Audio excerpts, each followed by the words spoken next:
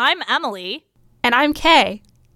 And this is Second Lead Syndrome, a podcast homage to our K-pop culture side pieces.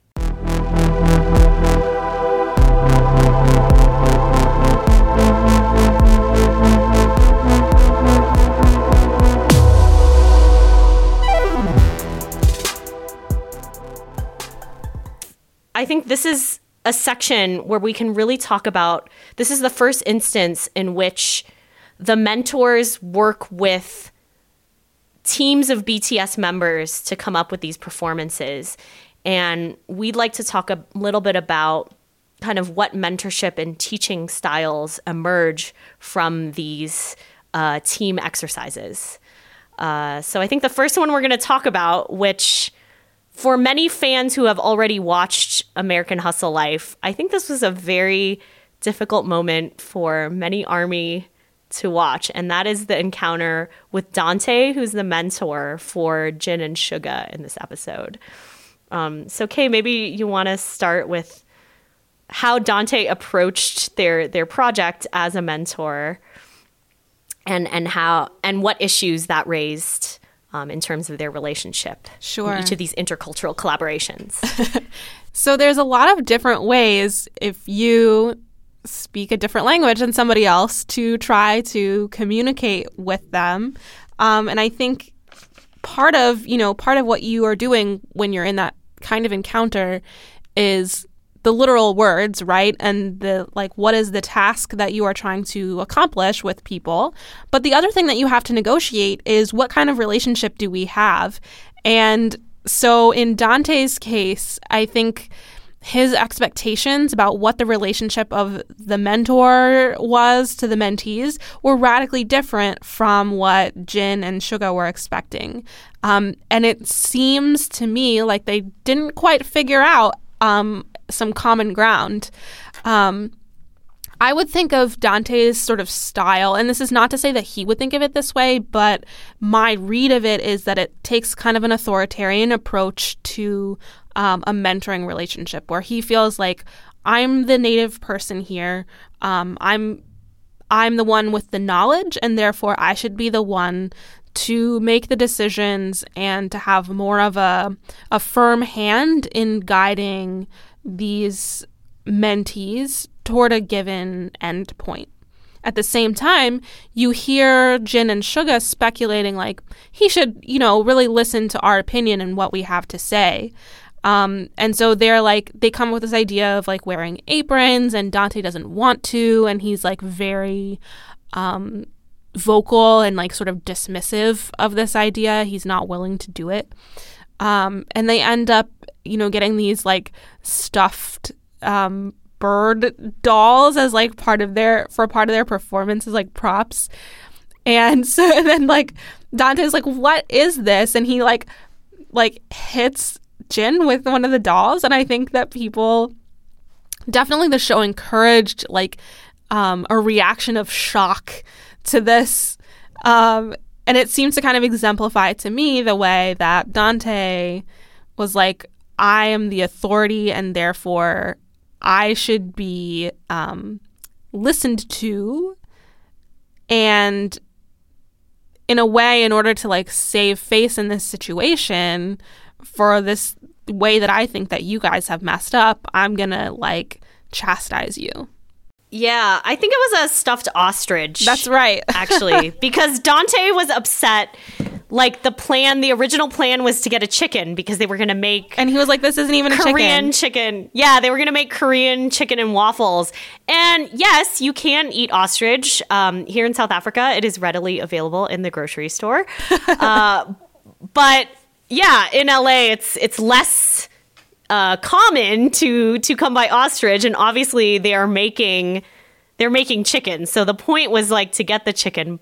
But their response was like, we couldn't find a stuffed chicken, so we had to use the stuffed ostrich. It's like the next best thing. Interestingly, if for those of you who have not had ostrich, it's actually red meat. So it's a very different meat from chicken. It's much closer to kind of beef, like a really lean version of beef. It's actually quite tasty. But that's wow, I had no idea. That's a total aside. But I think what's interesting about, and you can see this in each of the different mentoring relationships, is this is a really interesting example of what some of us social scientists would perhaps call footing. And this is a term that I think gets unpacked very well in a piece by a sociologist, Erving Goffman. But maybe, Kay, you could summarize a little bit about like how Goffman kind of conceives of footing and how that applies to this particular situation. Sure. So in any social interaction, you have to figure out, who am I in this interaction and who is the other person? What is our relationship to each other in this particular moment? And then how does that get expressed in the words that we use, the way that we talk? So, for example, the way that you hold a conversation with a teacher is different from the way that you hold a conversation with your friend. And the way that you hold a conversation with your friend when you're planning an outing together is different from the way that you hold that conversation when you're having a disagreement. So you're figuring out, what is the relationship that I have with this person in general, and also what does this particular interaction need to do for me, and then what kind of words and moves do I need to make to hold on to this position. Yeah, and there are different moments where you see the footing changing between Dante, Suga, and Jin. Like, I think they start off very excited, like they're gonna go to the swap meet, and then they like want to go get the churros, and then they're buying the churros, and I think they offer Dante the churros, right? Yeah, they offer him the churros as like an apology. Oh, is that after? And he's like, oh. He's like not interested. Yeah, so that's one example of footing, right? Like they're trying to change the footing in the situation by communicating, and you could argue food is one of the universal languages of connection, right? Like that we break bread, the sociality of sharing food, and this goes even further into kind of the conversation that we're going to later talk about Coolio and how he talks about the relationship between kind of performance and connection and food as being all kind of linked to each other. But yeah, there's this instance in which they're using food as a kind of token to change the footing in the interactions. And Dante's like absolute refusal, and how that engenders a continued sort of conflictual relationship rather than a reconciliation in that case. Right. And it's to the point where Dante, because he's maintaining this like semi-adversarial authoritarian footing, there's little that he can do in the way of actually guiding what Jin and Suga are actually doing. So it's interesting to me the way that his footing seems to prevent him from being as effective as a mentor as he could be. Yeah. And then it's also, footing wise, I think the other big moment, there's two other, I think, seminal moments in kind of where everything goes pear-shaped with this trio. So one is where he wants them to dance. Is that right? Oh, yeah. And they're actually the worst, two of the less skilled dancers in BTS. On top of it all, like they're not as comfortable with their dancing skills.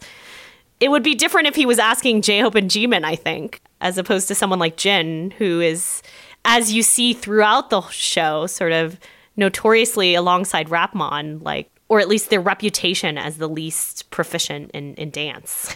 Yeah, I think that moment is especially interesting given like how they're starting to like open this conflict, and then Dante's like asking them to do something that they clearly don't want to do, and then there's not like really a good social reason for them to do it in that setting. I think it kind of undermines like his goals, except insofar as he wants them to do what he wants them to do.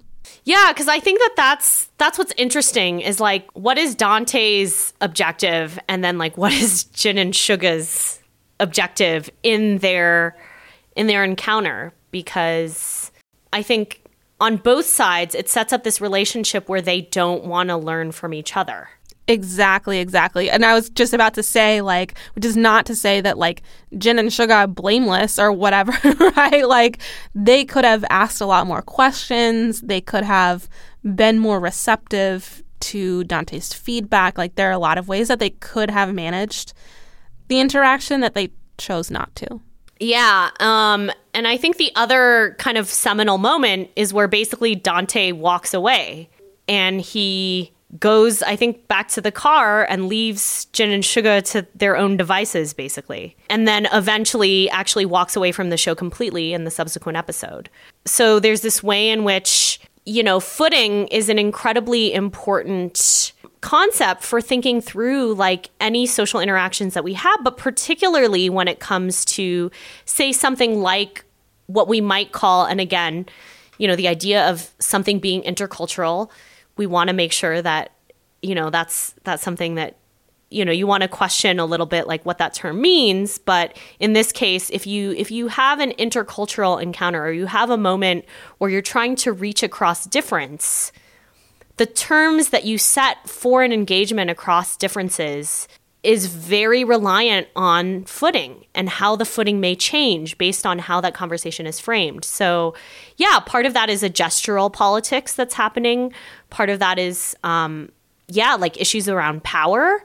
So in the Goffman piece, for example, he talks explicitly about how footing is very much about power relationships.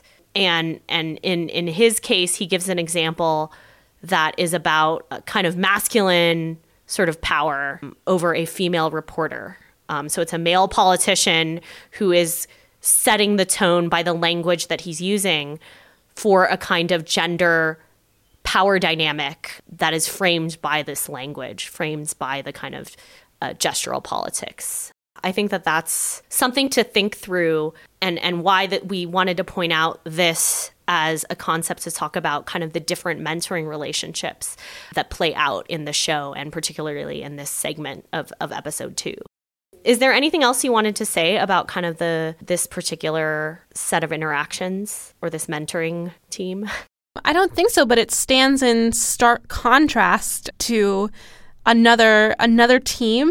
And I guess we can maybe turn now towards Tony, right? Who is operating on very different footing, which I might call, I'm like referring back to college student development, what Baxter Magolda might call good company, in the sense that Tony is very much an equal collaborator with his team, and his guidance comes in the form of input that doesn't assume that it should just be taken at face value. And he also seems genuinely open to the ideas and creativity that, like, his team members are bringing to their efforts. What else did you notice about Tony and his team? Yeah, well, one of the things that I noticed was, again, this is something that isn't just about the language or the way that they're speaking to each other, because, you know, you could argue similarly they're in a situation in terms of, like, ability to translate that's limited, but it's a willingness to sort of try things. So, for example, you know, we talked about how Dante, like Jin and Sugar want Dante to wear the apron, and he refuses to wear the apron. Whereas J-Hope, Jungkook, and Jimin, like, take Tony to the hanbok store, and Tony willingly puts on a hanbok, and he's just open to it. Like, the gesture of, yes, I'm going to go with what you're showing me, that willingness embodied, right, is this moment where he's partly setting the tone for saying,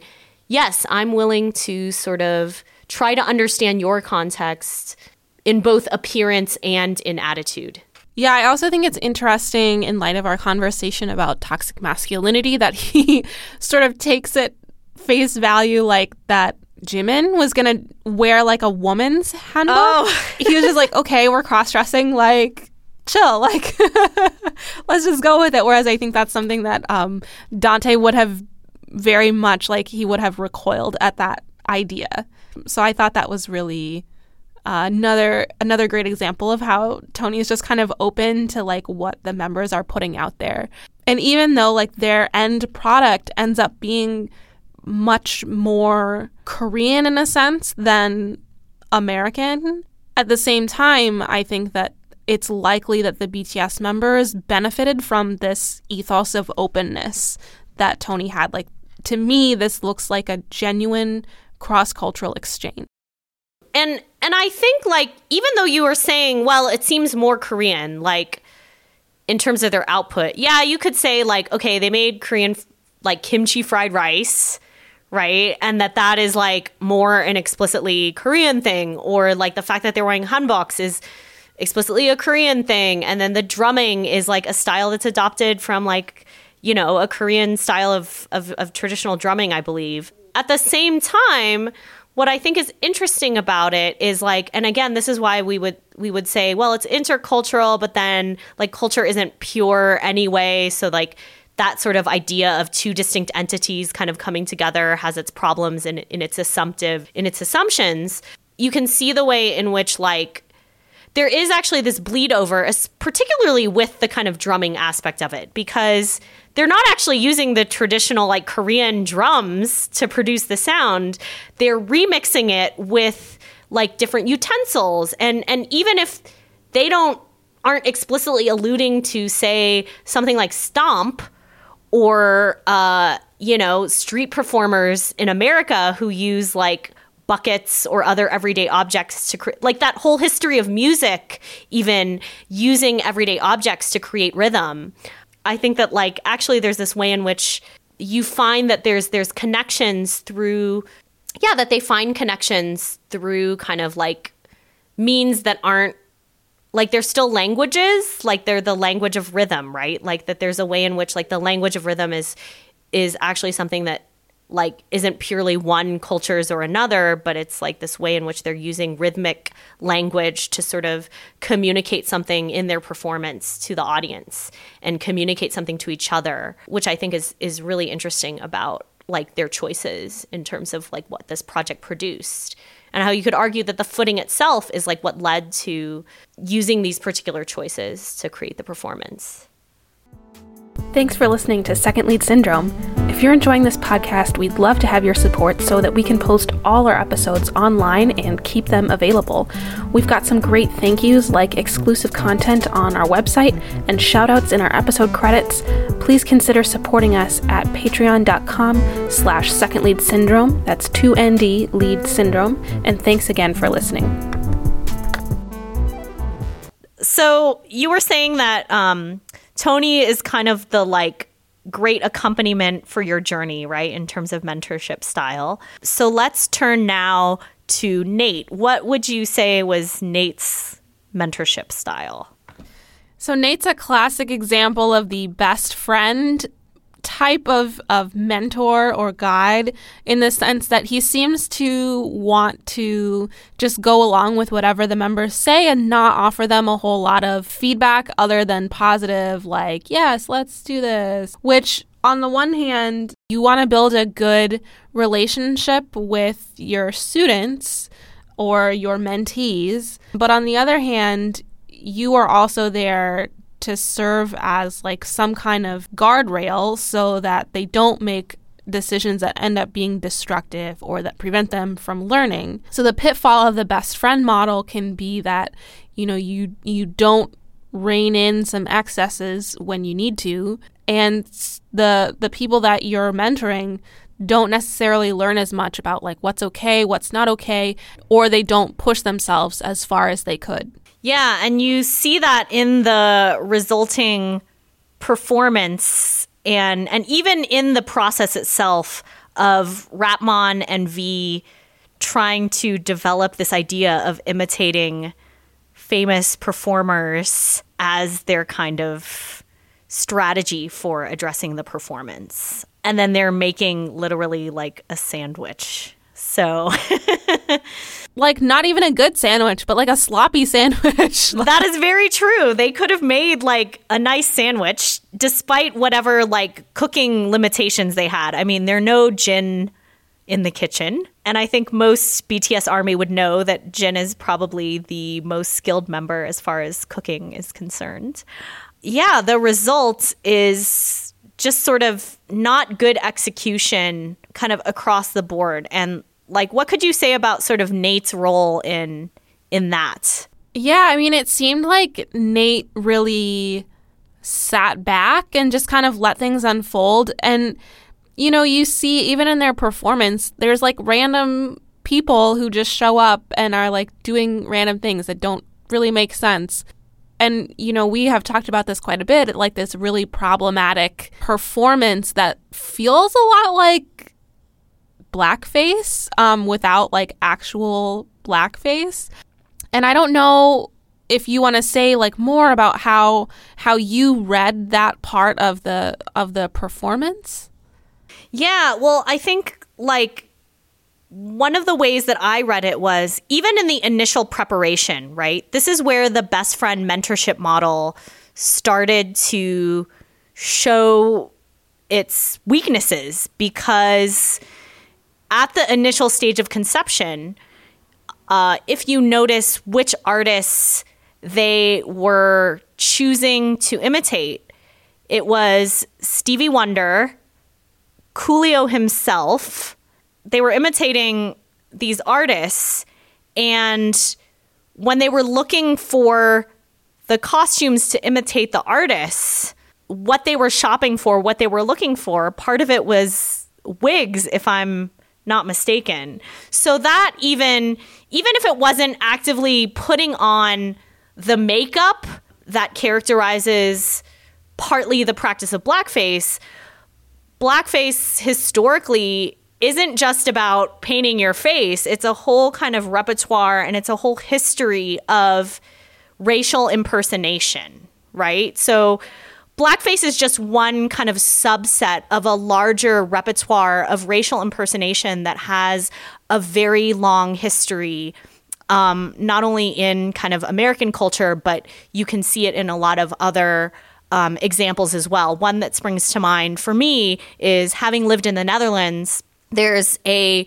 holiday celebration during Christmas where Santa Claus, their version of Santa Claus, which is called Sinterklaas, basically has his helpers. And the helpers are called Zwarte Piet. And in Dutch, that literally translates as Black Pete or Black Peter. And it's all of these Santa's helpers, quote unquote, that basically have black facial makeup that they put on. And that has a direct relationship to slavery in the Dutch context. But what happens is a lot of Dutch people have just read it as a kind of neutral character that's part of the Christmas pantheon, and they've sort of revised the narrative over the years to abstract it from that historical root of being linked to slavery, being linked to the desecration of blackness.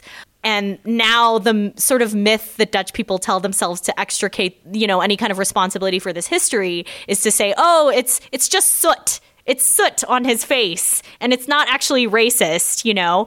But I mean, there have been several documentaries, researchers, scholars who've pointed out that it's actually embedded in this much longer history of kind of Dutch exploitation of black bodies and the kinds of racial hierarchies that have been created around that. So, you know, that's just one example that isn't just confined to the US. So, you know, blackface and other practices of racial impersonation are pretty much about as old as racism itself.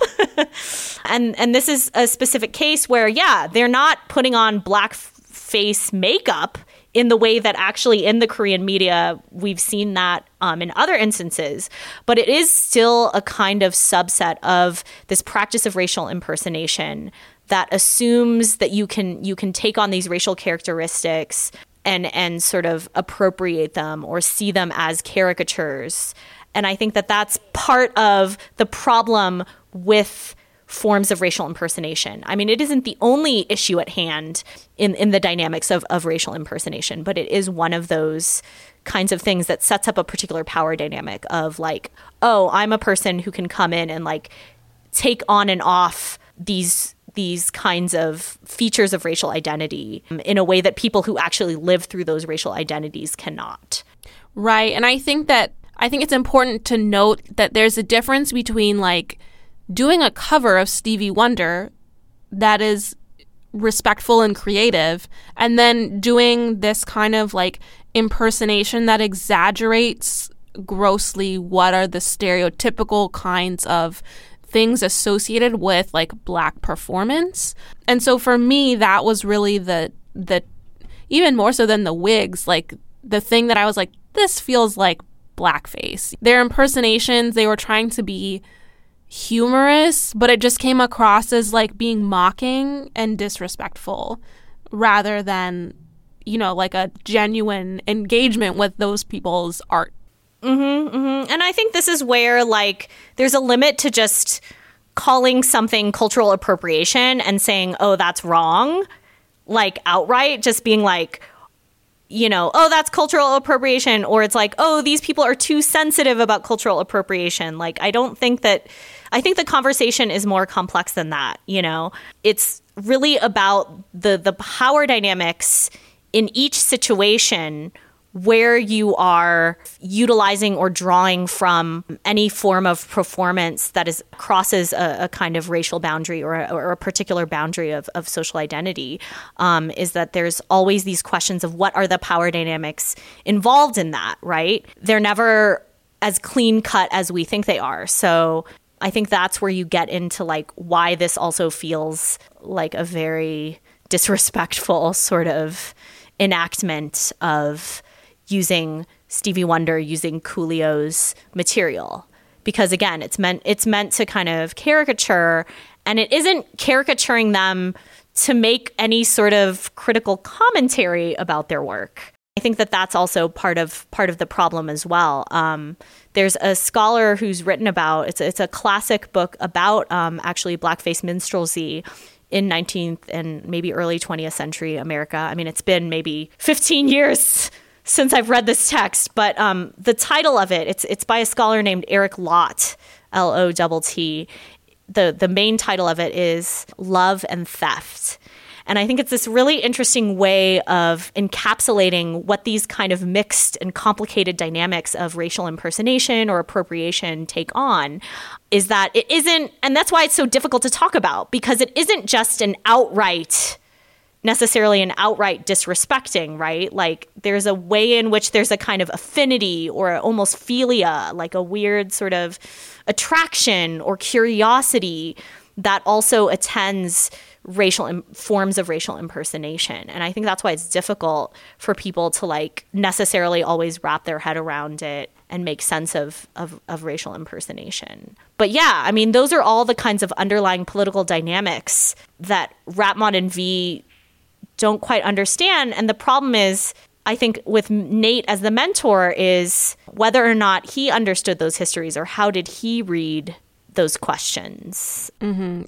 And it goes back to what we said in our first episode about where is the reflexivity and who's thinking about these things? Is anyone thinking about these things? What was Nate's gut response to this? I would be curious to know, like, yeah, like you said, like, did he see it as problematic? Did he just decide that it wasn't really worth trying to fight them on it? Or did he not see it as problematic at all? Yeah. And this is where we get into, like, we can transition now, I think, into, because we can't answer those questions without directly talking to Nate about them.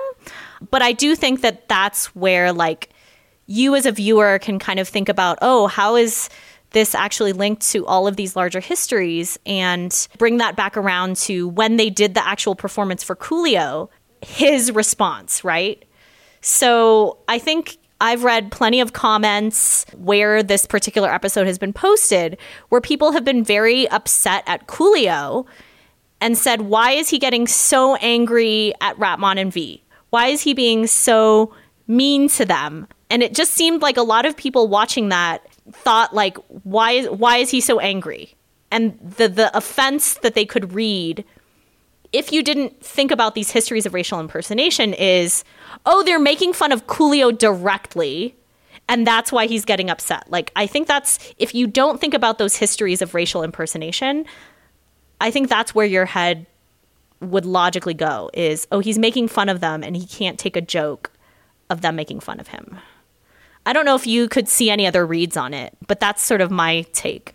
You know, one other possible read is that Coolio is upset that they didn't really seem to take the assignment seriously. They're making the most unfortunate sandwich in the world, from what I can tell, right? Like, you find out later on that, like, Coolio is a very serious cook. Like, he takes this as seriously as part of his art as his rapping. So to see Rapmon and V not really engaged in this assignment in good faith, like, I would be upset too, because they're not getting what they should be getting out of the assignment. And he explains that to them later, in addition to this, like, sort of minstrelsy thing going on that's deeply uncomfortable. They didn't put in the effort, and they didn't show the creativity, and the product that they ended up with was not good. Yeah, I think you're absolutely right. I think there's multiple levels to it, right?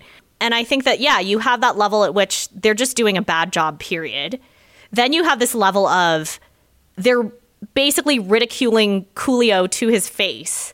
And then you have this additional layer, which is, I think, the part that, like, that's why we're sort of having this podcast, is to unpack this very difficult moment. Is it's linked to these larger histories that, you know, people can very easily dehistoricize or not even know about. And I think it's part of a larger issue where commentators have called out, you know, various K-pop artists for engaging in racial impersonation. And I'm not confining that to blackface, because, you know, one of the things I think about is, like, SHINee and those awful sombreros and ponchos that they wore. Oh my goodness. As another example of sort of racial impersonation. But basically... Or what was the one that Super Junior did? Mamacita? Oh, yeah. That was like set in the Wild West or whatever. Oh my God. Like, if I remember correctly, there were one or two offensive caricatures in that as well. Oh yeah, absolutely. Absolutely. I mean, there's a plethora of examples you could point to. I mean, you could go to, like, I think it's Bang Bang Bang, where Taeyong is wearing a feather headdress. I mean, there's just so many examples in K-pop that we could point to for days. And, you know, I think that that's part of why we wanted to have this conversation about this particular moment in the show, because it isn't just isolated to American Hustle life. It's a larger phenomenon in the K-pop industry where people are like, oh, they didn't know any better, or even the fans themselves are not aware of those particular historical contexts and just see it as people, like, attacking their faves. And I think maybe, like, what I'd like you to do is talk about why it is that it's not good to just outright protect your faves at all costs. Well, it's very similar to the best friend model. Maybe we call it the best friend model of fandom, right? If you don't question and critique the ways that your faves are presenting themselves, then they never learn and grow, and you and your fellow fans never learn and grow either. So I think it's really important to have these kinds of conversations and to try to understand the historical context and the broader social context in which these interactions are happening. And it's not that we're hating on BTS, but we're saying these are some ways that they might be harming, especially particular segments of their fandom, aka our friends, right? Like, people that we ostensibly have a connection with, in addition to larger populations who may or may not know about BTS, but who are nevertheless dehumanized by these kinds of performances. So it's the right thing to do to say this is problematic and it's harmful to people, and BTS can do better. And I think that's what Coolio ultimately said to them is, I know you guys can do better. Even though it seems harsh or very strict, the way that he, like, just turned his back on them, like, what they were doing was pretty egregious. And exactly. I think it was at the end when he said, you know, you guys didn't impress me and I'm pretty disappointed. And that's because I know you can do better. Like, that's so important. And that's ultimately what I think being a fan, a responsible fan, is about, is, like, when you know your faves can do better, you let them know. Absolutely. And I think, like, that's because ultimately you are, I wouldn't say necessarily protecting them, but you are supporting them if you hold them accountable in a way that says, like, I want to see you do better, rather than I'm just going to completely ignore this and like let you go down the road to hell that's paved with quote unquote good intentions. And I think that's absolutely right. You know, and I think that's something that like moving forward in terms of like, what do we want people to take away from this podcast? I think it is giving people, again, these sorts of tools, these ways of thinking or reflecting about K-pop that ultimately not just push you to like hold your faves accountable, but holding yourself accountable too. Like, I think that's what really, that's where we can, I think, make even more of an impact. Like, I don't imagine that many K-pop artists are going to be listening to what we're saying specifically, but at least those of you who are fans that are listening, even if it's not necessarily like a change in the artists, because whether or not they're actually like listening to the fans about these particular things is questionable. But yeah, for fans themselves, not just about how they hold their faves accountable in K-pop, but how do you hold other public figures accountable? How do you hold leaders in your community accountable for these things? I mean, this is just, it's like, yeah, we're using K-pop as an example because it's a fun and sort of, you know, like a one way to address these things, but it isn't the only way. Like, these kinds of strategies, these ways of thinking extend well beyond kind of the realm of K-pop. Exactly. And it's also about like what kind of community are we setting up for ourselves?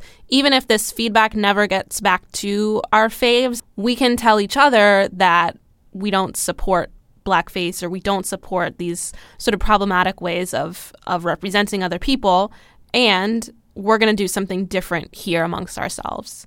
Exactly. I mean, it is true. It's about like building better fan communities that are more inclusive, fan communities that are sensitive to these histories of racial discrimination and inequality. Like, those are really important things to creating a fandom that's a better community to be a part of too. I think there's also just too many fan communities that, yeah, if you have a dissenting remark or if you've experienced pain because of what your faves have done, finding the community that supports and understands that is really important to like how you experience your pop culture. And not only how you experience your pop culture, but the kinds of like resiliency that you build for dealing with real life too. Absolutely. I think that there's so many ways in which like a supportive fan community can help you develop a set of tools that you then take out with you into your interactions with other people who aren't a part of that community. Yeah, so it's really about like making us all stronger all the way around. Yeah, I couldn't agree more. And I mean, I really think like that's also very personal for us, because I think we connected not just because we love K-pop or we love the Kendall friendship. Obviously, those were great things that brought us together, but it's not what's kept us together as friends.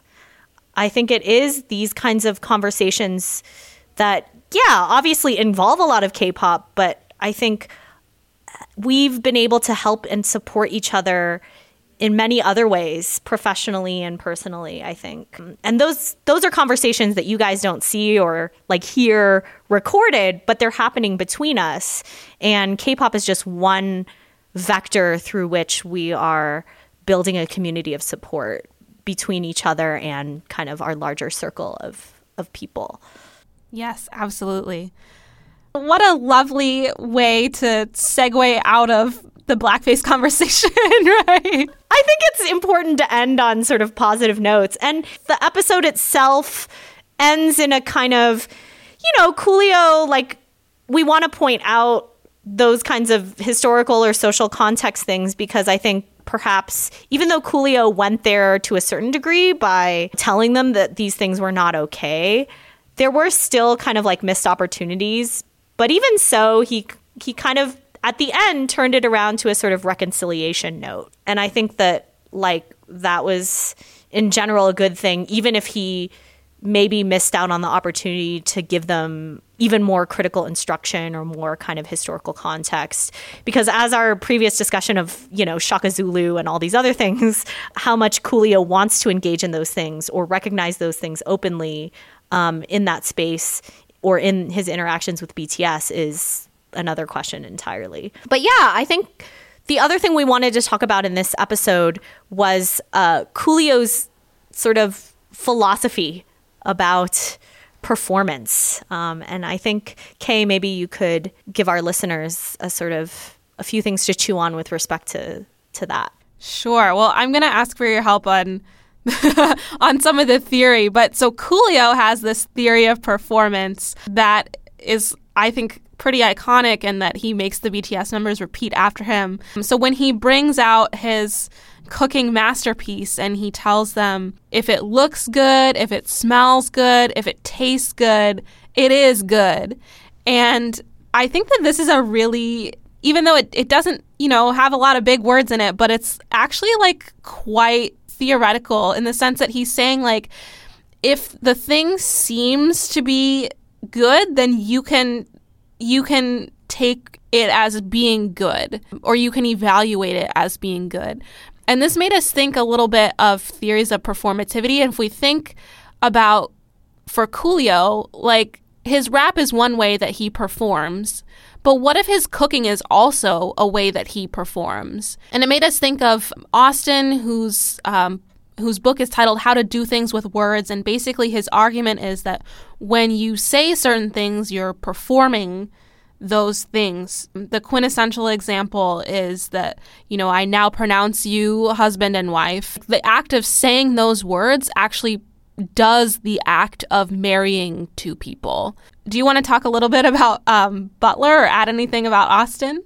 Yeah, sure. So I think the really important idea of performing, right? This idea that performing is both asserting something linguistically, but then also that, like, by the asserting something linguistically, it's actually doing something physically or materially, that is kind of at the core of what Austin is arguing. And that doesn't mean that everything you say turns into something material or turns into something physical.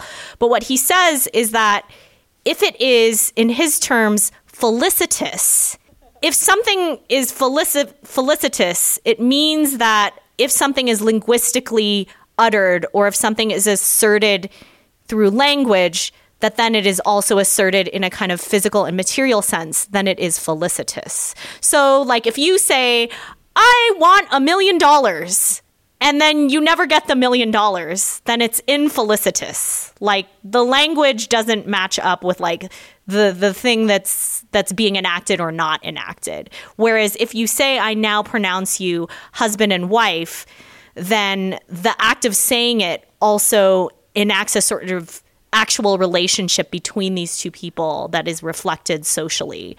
So it bears out. It is felicitous. And so that's basically what Austin is arguing, is that through an act, through this kind of notion of performance, which is the combination of utterance and embodiment. And, people have argued about what does performance mean, but basically a lot of ideas about how people use the concept of performance in scholarly literature originates from Austin's conceptualization of it as a kind of felicitous combination of utterance or gesture or some kind of linguistic token alongside a kind of physical or material or social manifestation of that. Does that sound accurate to you as far as a kind of thumbnail? It's a thumbnail sketch, right, of Austin. But again, we're always here to sort of give you that thumbnail sketch so that then you'll, like, click on the thumbnail and discover the real world of, like, the deeper world of these theorists. So then you come to a scholar like Judith Butler, who's probably another seminal scholar with respect to how academics, theorists understand this concept of performance. So basically, Butler has adopted Austin's sense of performativity and then applied it to how people's subjectivities, or that's like the fancy scholarly word for, like, your identity, how you make sense of, like, your personhood in the world. I mean, again, this is a thumbnail sketch of an entire philosophical concept that has many, many angles to it. But, the short version of it is basically that our social identities, and for Butler, that's largely issues of gender and sexuality, are performed. So it's this idea that we are constantly performing our identities in a variety of different ways, whether that's how we talk, but also how we live in the world, that everything is kind of a continual enactment of our identities. And what that means is that identities kind of have elements of fluidity or elements of play in it in terms of like how you perform them. That's one kind of way in which she says performance is iterative. So iterative meaning you reiterate it. Like if you guys know the word reiterate, it means to like say something over again. It's to assert. So an iteration is an assertion of something, right? That basically means, for example, like when Butler's talking about gender, that something like gender identity isn't as stable or innate as we think it is, because our gender identities are constantly being performed through the clothes that we wear, through the ways that we speak, through, the ways we see ourselves. There's so many different ways that our gender identities are formed. And that isn't to say that, those things are completely things that you can take on and off at the drop of a hat by any means. But what she's saying is that they are, constantly reiterated, that they are performed, that there is a level of involvement in terms of like you as a person, that where you're constantly enacting those gender identities, right? And you're enacting them not without social pressures. So again, that's why I'm saying they're not as sort of like, up to the individual as people might think, that often our processes of socialization shape like what we think is possible and what we think is not possible. And so I think what Butler is asking people to do is say, if you know that it is iterative, if you know that it's something that can be performed, it means that you can then begin to question the sort of static or innate notion of identity. And I think that's what she's getting at. That's one of the things that I find really fascinating to think about with Butler is like that there's no essential gender identity, right? Like there's nothing underneath. Like your performance is all that there is. So the things that you do are what make up who you are. And you can change those things, again, as you said, like not without social pressure. But there's nothing about you or about me that has to be that way. And I think that seems to tie directly to Coolio's theory, because he's saying if it looks good, smells good, tastes good, there's nothing else underneath that you have to analyze. Like if it is good in those ways, then it's good. That's all that there is to it. So I think that's like a really interesting way to tie in like the senses and the act of like cooking and like eating together with this like notion of performance through Butler and Austin. Yeah, I mean, I think basically what Coolio is doing is saying that these notions of performance, which these theorists have already said, performance isn't just you getting up on a stage and performing. We're performing at every moment of our lives, and it's shaping who we are, and it's shaping our sense of who we are. And I think that's the thing, is that like Coolio extends the notion of performance beyond sort of your typical notions of what a hip hop performer is supposed to express their identity through. And he's saying that to BTS. Yes. And I think that's really important, especially because BTS, like as a team, like they have rappers, vocalists, and dancers. Traditionally, the 4 elements of hip hop are rapping or MCing, DJing or turntablism, graffiti, and b-boying or breakdancing. And BTS doesn't even cover all those elements, which is fine. But Coolio is saying, well, actually, there's a hip-hop ethos that can pervade any kinds of activities that you're doing, right? So it's much more than just your performance on a stage. It's your performance in any aspect of your life that can be hip-hop and that can allow you to be hip-hop or embody hip-hop in some way. And he says this at the end where he's telling them, if you're going to do music, do it with your whole heart and don't just put in a little effort, because the performance is the thing itself. Absolutely. And I think what's so interesting is that like even at the beginning of his like introduction, when he's initially like, I'm here to train you, he says outright that like hip hop saved his life. So it's this idea that, yeah, for him, hip hop, in as much as it's part of performance, it's like performance that is like performance and living, like the boundary between performance and just living is blurred for Coolio. And like, I think that's how it kind of connects to these other, sort of more scholarly, notions of performance. I think Coolio fits right in with them in a kind of beautiful way.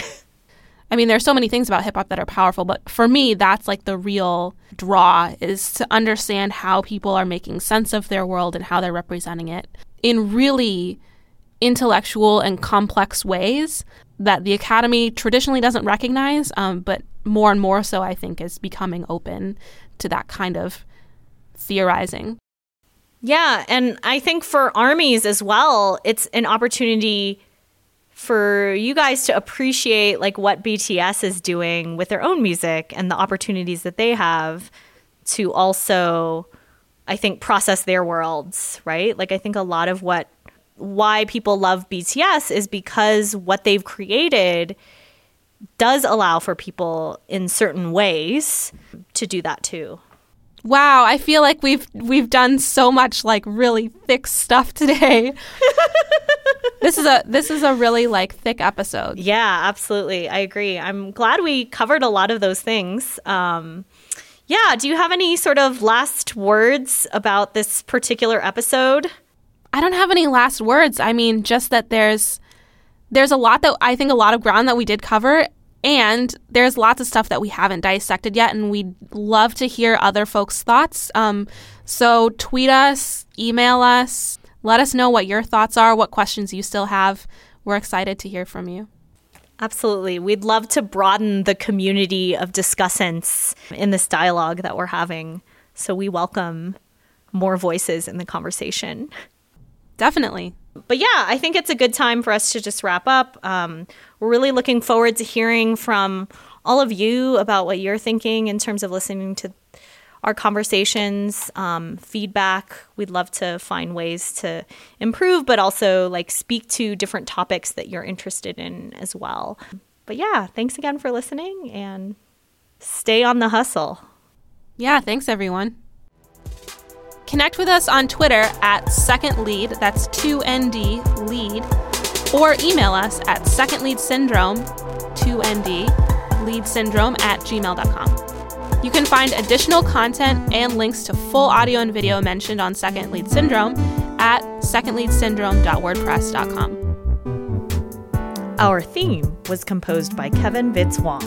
You can hear more of his music at soundcloud.com/arsprosthetica.